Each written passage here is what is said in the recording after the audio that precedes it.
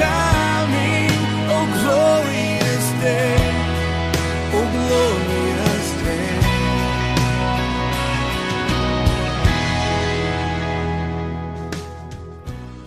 And it is Jesus that makes today truly glorious. Welcome to the Echoes of Calvary, a radio ministry of Calvary Bible Church. We are so glad to have you with us this morning. Today, Pastor Elliott takes us back to our study of Romans chapter 7. Have you come to see that your spiritual disciplines are privileges and not a performance for God? Do-it-yourself Christian living is a shame. We are to live with a thank you kind of life after we are saved. And now, with his message for today, is our pastor, Robert Elliott. So please hear me.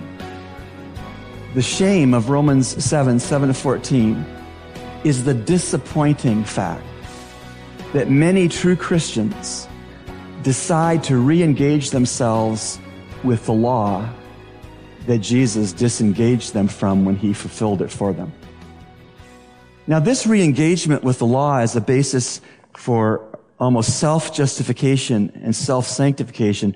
This reattachment, re-engagement with the law that we can do as born-again Christians is really as easy as falling off of a log. Ever tried to stand on a log? It's so easy to fall off. And it's so easy for us to re-engage ourselves with God's law, thinking that if we can just re-engage ourselves with God's law, that we'll make ourselves acceptable to God. But Jesus made us acceptable to God. This tendency we have, all of us have, to re-engage with the law, we almost don't even have to think about it. It's a default position. It's the position to choose to reattach ourselves to the weight belt of religious duties and performances so as to somehow please God. For example, now listen carefully and listen to everything I'm saying here. For example, attending church and witnessing and giving financially and praying and fellowshipping with other believers. Of course, all of these things are good, but they are not cold, wooden performance hoops that we are to jump through so as to get more of God's attention or love. Do you hear what I said? It's not that attending church, witnessing Christ, giving financially, praying, or fellowshipping with other believers are wrong things. They're perfectly right things. But if you base how you understand your acceptance by God in those things, then you have a problem. All of these things, attending church and witnessing and giving financially and praying and fellowshipping with other believers, all of these things are wonderful spiritual disciplines. And as such, they're good. All of these things God never meant for us to be involved in, to be some cold, wooden, lifeless, performance-based acceptance kind of hoops that he wants us to jump through and then, I'll love her more now. We have God's attention, grace, mercy, and love in fullest measure when we have Christ. When God looks at you as a believer, he sees you robed in Christ's righteousness, accepted in the beloved. Nothing you could do would cause him to love you more than he already does. And nothing you could do would cause him to love you less. That's grace. And we live out of grace. We live out of Christ-based acceptance with God. We don't live out of performance-based acceptance with God. And these things of attending church like we are this morning and witnessing Christ to lost people and giving cheerfully financially to the ministries of this church and praying and fellowshipping with other believers, all of these things are joyous disciplines. They are not loveless to-do lists. They are not loveless to-do lists. These are not loveless to-do lists that somehow barge into our fellowship with God as he seated us at his table. Revelation 3:20. It's principally not a salvation verse because it was written to believers in an ancient church. Jesus says, behold, I stand at the door and knock. If any man hear my voice and open the door, I will come into him and sup with him and he with me. Jesus wants to fellowship with you at the dining room table that he set up after you were saved. And that fellowship is based on his fulfillment of God's law. and then him giving us his righteousness. And then we live a thank you kind of life out of Jesus' righteousness and sure standing with God. We live a thank you kind of life. And that thank you kind of life back to God involves attending church. It involves witnessing. It involves giving financially. It involves praying. It involves fellowshipping with other Christians. But these are not the engine. These are the caboose. The engine is Christ's work for us, completed on the cross, as evidenced by an empty tomb of resurrection. And now we do not have to perform to be loved by God. We have to receive that acceptance in Christ and then live a thank you kind of life. And so attending church and witnessing and giving financially and praying and fellowshipping, they're privileges, huge privileges that are rooted in tremendous, vast, divine grace. And that divine grace, by definition, involves the blood-bought child of God, son or daughter of God, growing in everlasting relationship with the Savior, a living God. And these spiritual disciplines are not to be done in order to somehow promote God loving us. He's proven he loves us. You can ask Jesus, how much do you love me, Jesus? And you can see his hands on the cross, his wounds bleeding, and he would say, I love you this much. And so I've told you before, but it helps me. If God had a wallet, your picture would be in his wallet. My kids' pictures are in my wallet not because they perform to a certain level, but because of my relationship with them and I love them. If God has a wallet and you're saved, then figuratively speaking, your picture is in God's wallet. And these wonderful spiritual disciplines are privileges of relationship which are to be done with grateful, loving response. Nobody should be putting money on the plate and saying, Nobody should be going into a ministry and saying, it's my duty. No, it's your privilege. It's your privilege. Now, our Christian lives are to be lived out thank you notes to God. And in sharp contrast, our Christian lives are never to be, because I performed for you, God, you give me ...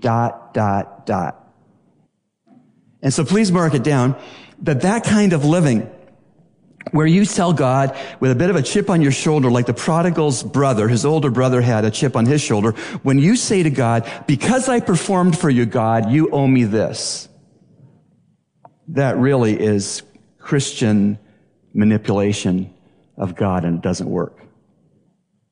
And so the shame we're seeing in verses 7 to 14 of Romans 7 is the shame of do-it-yourself sanctification. The shame of DIY sanctification. Believers, the Christian life is not Home Depot.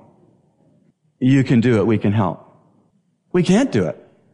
We can't walk holy in ourselves. We can't walk thankful in ourselves. We can't do it. So God gave us the Holy Spirit at the point of conversion so He would do it through us. So He would express the life of Jesus Christ through us. So He would produce joy and obedience and gratefulness and eagerness to serve the risen King.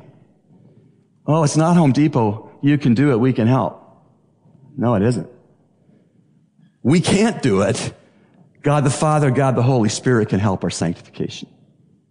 And so the shame, again, to state it again, the shame of sanctification as presented in Romans 7 to 14 is the shame of fighting the principle of sin, the law of sin and death, apart from the power of the indwelling Holy Spirit. You heard about the fella who lived in Pennsylvania who had a lot of trees to fell in the fall. This time of the year up there, they're cutting down dead trees to make them into firewood, and they've done that the year before, and they dried the wood. They can burn it this winter to keep them warm. You heard about the guy in Pennsylvania who went back to the Home Depot where he bought his chainsaw, and all of his hands were bandaged from this tip of this finger to his elbow. And he said, do you have anything that undoes do it yourself? There are a lot of people walking around with bandaged arms because they've tried to live the Christian life themselves. This passage calls us to undo the DIY sanctification, to stop trying to declare yourself separated and set apart for God in your own efforts and your own smarts, your own resources. You got to undo do-it-yourself sanctification. Thanks, Pastor Rob, for your message today. And now it's time for Youth Talk with Pastor Nicholas Rogers. Good morning, this is Pastor Nicholas, and today we're going to pick up on Jesus and relationships. How do we play a peacemaker in relationships? Last week we talked about how, for us as believers, we need to recognize that murder is not just something that when somebody is killed, but as a believer, if we say that we hate someone, if we have anger in our hearts against someone, then we have committed murder in our hearts already. And this morning we want to pick up on Jesus' Sermon on the Mount as he continues to talk about what we must do.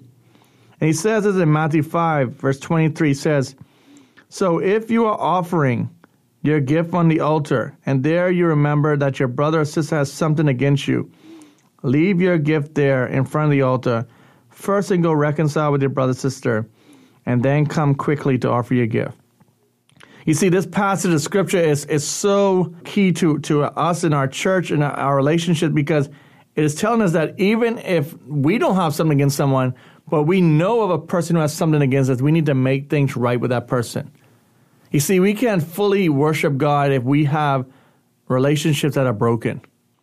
Now, you may be listening to this and you may say, well, what do I do when a person doesn't accept my forgiveness or accept what I'm saying to them?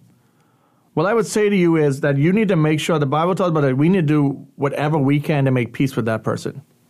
We need to go whatever step we can go. You see, there are too many times in our lives where we consider that when people have something against us, we just cut them off, or we have something against them, we just cut them off, and we want nothing to do with them. But the Bible is very clear that we need to try to mend those relationships. We need to try to make sure that what we are doing is to bring honor and glory to God. You see, with all the negativity around us and people throwing things at us, we need people in our lives to encourage us. So as Jesus is saying here, that we need to make sure that before we come to Him and come to worship Him, we need to make sure that our relationships with other people are in line, that everything is good. And I know this is very hard for us because we don't know everyone who has something against us. We don't know people who don't like us. And am I going to tell you that everyone's going to like you? No, because that's another story. Because if everyone loves you and likes what you're doing, then you have to ask yourself, what are you doing? Because as a believer, not everyone's going to like you, because if you're pursuing Christ, the world is not going to love you. But Jesus makes it very clear that we need to make sure that before we come to worship God, and before we come to the altar, before we come to Him in prayer, we need to make sure that we reconcile relationships with our brothers and sisters. Verse 24 makes it very clear. Leave your gift there in front of the altar. First go and be reconciled with your brother or sister. Then come quick and offer your gift. You see, Jesus wants to make sure that we don't have anything else in our lives that is bothering us when we come to the altar, when we come to worship Him, when we come ready to give Him everything. But He wants us to make sure that we don't prolong this process. As it says, go quickly. Verse 25 even continues on and says, reach a settlement quickly with your adversary while you're on the way with him to the court. Or your adversary will hand over to the judge and to judge the officer, and you will be thrown to prison. You see, Jesus is even saying about taking people to court. He wants to make sure, don't get to that point. You see, we live in a society today where as teenagers are fighting in school and murders are up and people are, killing people over small things. We are living in a world where this is just so applicable to us that we need to try to reconcile, where we need to, in some cases, go for help. You see, when you have anger in your heart, who knows what you can do? When you have anger in your heart, you don't think clearly. You don't think straight. You do things that you regret later on. There are many people who are now in prison. If you ask them a question why they did what they did, they will probably tell you they don't know why they did. They were angry and they regret what they did. It's because they didn't deal with what the problem really was. It was anger. And sometimes people are killed not even because they have something against that person, but because other relationships are bad. People just snap and cause harm to those who they love. I would challenge you as you consider this. If you're listening to this broadcast, whether you're a young person or older person, if you have an anger problem, you need to deal with it. You need to understand that we have a God who can bring peace in your relationship. We have a God who can bring peace in your life. There we have a God who came to this earth to die for us, who sent his son to die for us so that we could have a relationship with him. Does this mean that every relationship is going to be perfect? No. But I can tell you in my own personal life, if I didn't have a relationship with Jesus Christ, I could tell you my life would be a completely different mess. Because I have a God who I can have hope in, a God who I can see a picture of peace, a God who sent his son, Jesus, who, as he went to the cross, was thrown insults at him, and the Bible says he did not open his mouth. In today's society, if someone says something to you, the first thing people say is you need to get him back. But that's not what Jesus said. That's not what Jesus done as he went to the cross and as people was, throwing insults at him, spitting on him. He did not open his mouth. He did the task that his Father had set before him to come to this earth to die for people like for you and for me. Because we struggled with sin. We struggled with the problem that only he can pay the price for. So I would challenge you as you consider these relationships, as you could think of a person right now who, I need to make things right with this person. I need to go talk to them. I need to, see what I can do to make things right because I do not want to be a murderer. And again, I'm not talking about taking someone's life, but just having that hatred in your heart against someone that you've already murdered them in your heart and your mind. Because let's be honest, we have a lot of murderers running around this country. We have a lot of murderers running around in different schools because we have so many different broken relationships that we have already have hate toward people. And in some cases, we don't even know why. And in some cases, it's so small that all we have to do is talk things through and we can mend those relationships. Again, this is Pastor Nicholas, and we are going to continue talking about what the Bible says that we must do as we consider talking about how do we mend these relationships, as God's Word is very clear on what we should do as believers. It's time now for today's personal God story. Well, good morning, listeners. I'm pleased this morning again to have my brother and sister in Christ, DeWitt and Sally Symonette, with us. Good morning, folks. Good morning, Pastor. Good to have you here with us. Last time we discussed the beginnings of your marriage story, how you married at ET here in Nassau after meeting each other in Eleuthera, and you had shared that some of the early problems in your marriage had to do with not taking your wedding vows as seriously as you should have, not getting any pre-marriage counseling, and having some communication problems and some overworking at a job problems. And now we're ready to carry your story further and forward. After DeWitt, you mentioned sincerely asking Sally for forgiveness Yes. more than once. Yes. And it just not getting any better. Right. What happened next? Well, I took sick, and I had a serious operation. My chances was 85 to 15. I mean, 15 on my side and 85 on the other side. My. I was the youngest Bahamian to ever be operated on in the Bahamas for ulcers.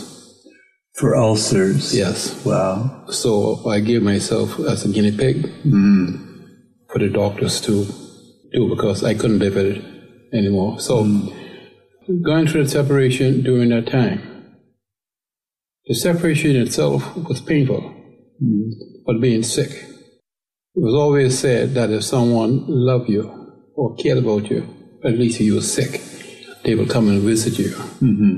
So at that point, I didn't get no visitation. Of course, after that, she said that she came. When she came to see me, I was under sedation. Right. But I don't have any knowledge of it, but I believe that she did come. Yeah. To see me. So that gave me more the green light to say, well, this looked like the end of it. You felt it looked like the end of your marriage? Yes. Yes. Yes. Sally, want to fill in anything there at that point of the story? Yes, he said I didn't come because he was under anesthetic, so he couldn't.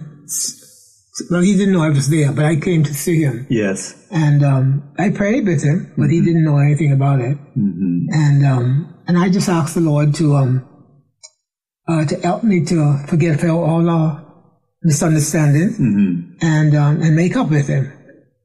And but it didn't happen. It didn't happen.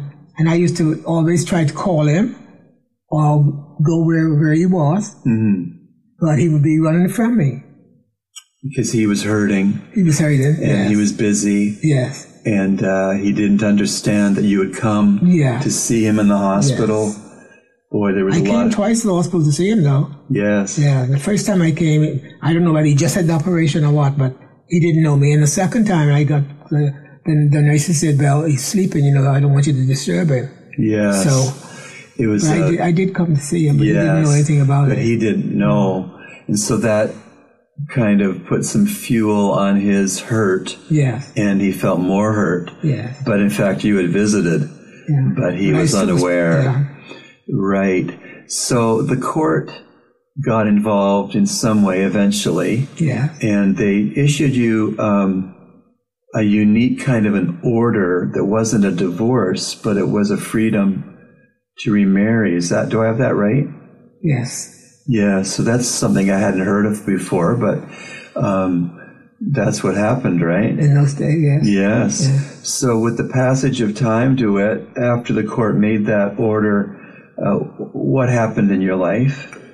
Well, Pastor, the court made that offer, and it felt good for the time being, but knowing that the Lord, the land, have its orders, and God has His orders, even though I was given that green light. Yes. I still was convicted. I knew it wasn't right. I knew it wasn't right. But then again, I went along with it, but I wasn't comfortable. I wasn't happy, and this church, it hurt me a lot that I didn't come here. And why I didn't come here? Because she would be here, and I didn't want to hurt her feelings, and neither did I would like to be a distraction to the folks who knew us. So I just said, I'll just leave town, leave the country, leave this island, go to Letterman, and I find it easier when it's not happy to travel. Yes. Yeah. That's very clear what you are saying and how you felt. Sally, how were you feeling at that point when the court did this order? Well, when the court gave the order, I decided to look for him and ask forgiveness and for him to make up. But at that time, he was just running away. So no matter where I called him, he didn't. Sometimes he didn't respond. Sometimes he would, sometimes he won't. So I just decided, well, he probably don't want me anymore. So I decided to go on. Yes. So you both had a reluctant freedom. Is that fair to say? Yeah. And eventually, other people came into your lives. Yes. And what came of that? Okay, when I met my other man. Yes. He came into my life, and then I thought, well, after I couldn't locate him, I couldn't locate DeWitt, so I thought, well, okay, this guy probably come and life would be better. Yes. But it was worse. It was worse. It was worse. Trust me. Yes. It was worse. We're going to let you tell more about that in our next broadcast, but let's leave the people hanging so they'll come back to hear more. DeWitt, briefly, someone else came into your life. Yes. Eventually. Yes. And we'll leave the listeners hanging about that too, so they'll come back next Sunday. But let's have a word of prayer. Lord, we realize that sometimes we misunderstand other people's commitment and love to us. based on different things, based on confusion, based on poor information, based on inaccurate information. Lord, help us who are trying to interpret relationships that are painful to believe the best of others and to offer forgiveness even when not asked for it. May we honor Jesus in our relationships. We pray this in His name. Amen. Amen. You have been listening to The Echoes of Calvary, a radio ministry of Calvary Bible Church, Nassau, Bahamas. Our morning worship service begins this morning at 10:30 a.m. in the sanctuary located on Collins Avenue. The protocols for this gathering are available on our website at calvarybible.org.bs.